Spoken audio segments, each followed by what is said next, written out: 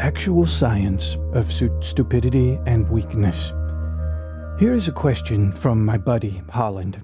Hi, Holland. Hey, Albert. I've been a fan for a couple years now. You are a bright spot in this world. Thanks for that. That's good. Even normal, smart people do dumb things sometimes. How can we truly love ourselves or another normal person, even though we occasionally have moments of weakness? How do we forgive ourselves and remain happy? Boom. There it is. The eternal question. How is it we smart people on occasion do stupid things when we are clearly not an idiot or sheeple or jerk, right? What happens to us in those moments of doing dumb things that we become temporarily like all the other idiot out there? Because if we can figure it out with science, actual science, we might have a good, logical reason to forgive ourselves and condemn others, which we need to keep doing. In the name of cosmic justice, we need to keep doing that. Well, using this actual science, this is how I figure it. With most people, idiocy is a full-time job, so to speak. It is constant. It is what makes their idiocy so obnoxious because it's pretty much their entire identity. Right? It's like they're a buzzing mosquito that never stops with the buzzing, and then you gotta bug spray it with something big, like nuclear war. However, remember, perfection is also dull. Perfection is like a calculator. Do you want a calculator, or do you want a pinball machine? See, no one wants to have beer with a calculator. What you want to be is Pinball Wizard, playing on a pinball machine of self. But see, even Pinball Wizard can have a bad game. That's what makes it fun. But for the most part, almost all the time, they have at least a good game. And then a lot of the time, they're totally kicking ass on that machine. So that's the ratio you want, science-wise, actual science-wise. Now, let's say you could attach a science computer to your head, right? They do that in science. Anytime there's going to be a weakness, it corrects you before you even do it.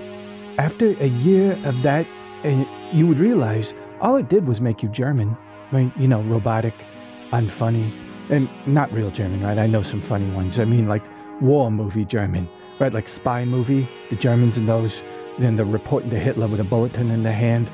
You see Marathon Man, where it's Olivier plays a German dentist and he's torturing Dustin Hoffman with dentist stuff. Oh my God, it's crazy. But we think, yeah, that could happen, right? If a German wanted something from you, they just work your dental nerve until you talk or you pass out.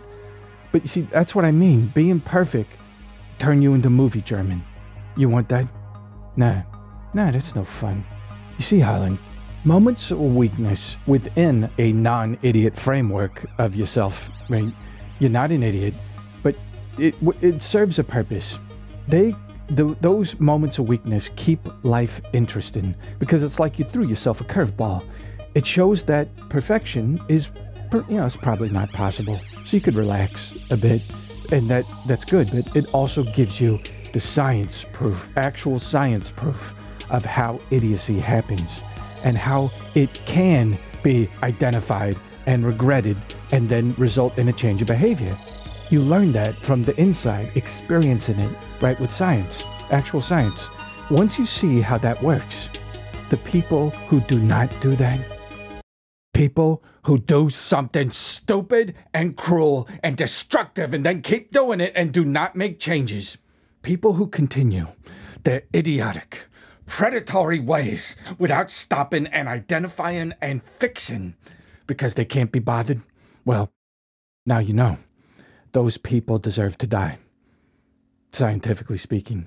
I mean, maybe death, right? At least prison. Or the bad things. You get creative, sprained ankle. Those are no fun, believe me. I had about 6 of those. Holy damn, the cosmos really screwed us with that ankle. What an engineering failure. Thanks, Obama. That's a joke. I know he didn't make ankles. So Holland, let's get the victory music going here. So Holland, just by identifying your moment of weakness and making a change, you have distinguished yourself from the idiots and sheeple and jerks, all of which you can just push off a cliff as far as we're concerned. Nevergotfamous.com. All right, see you back at the laboratory.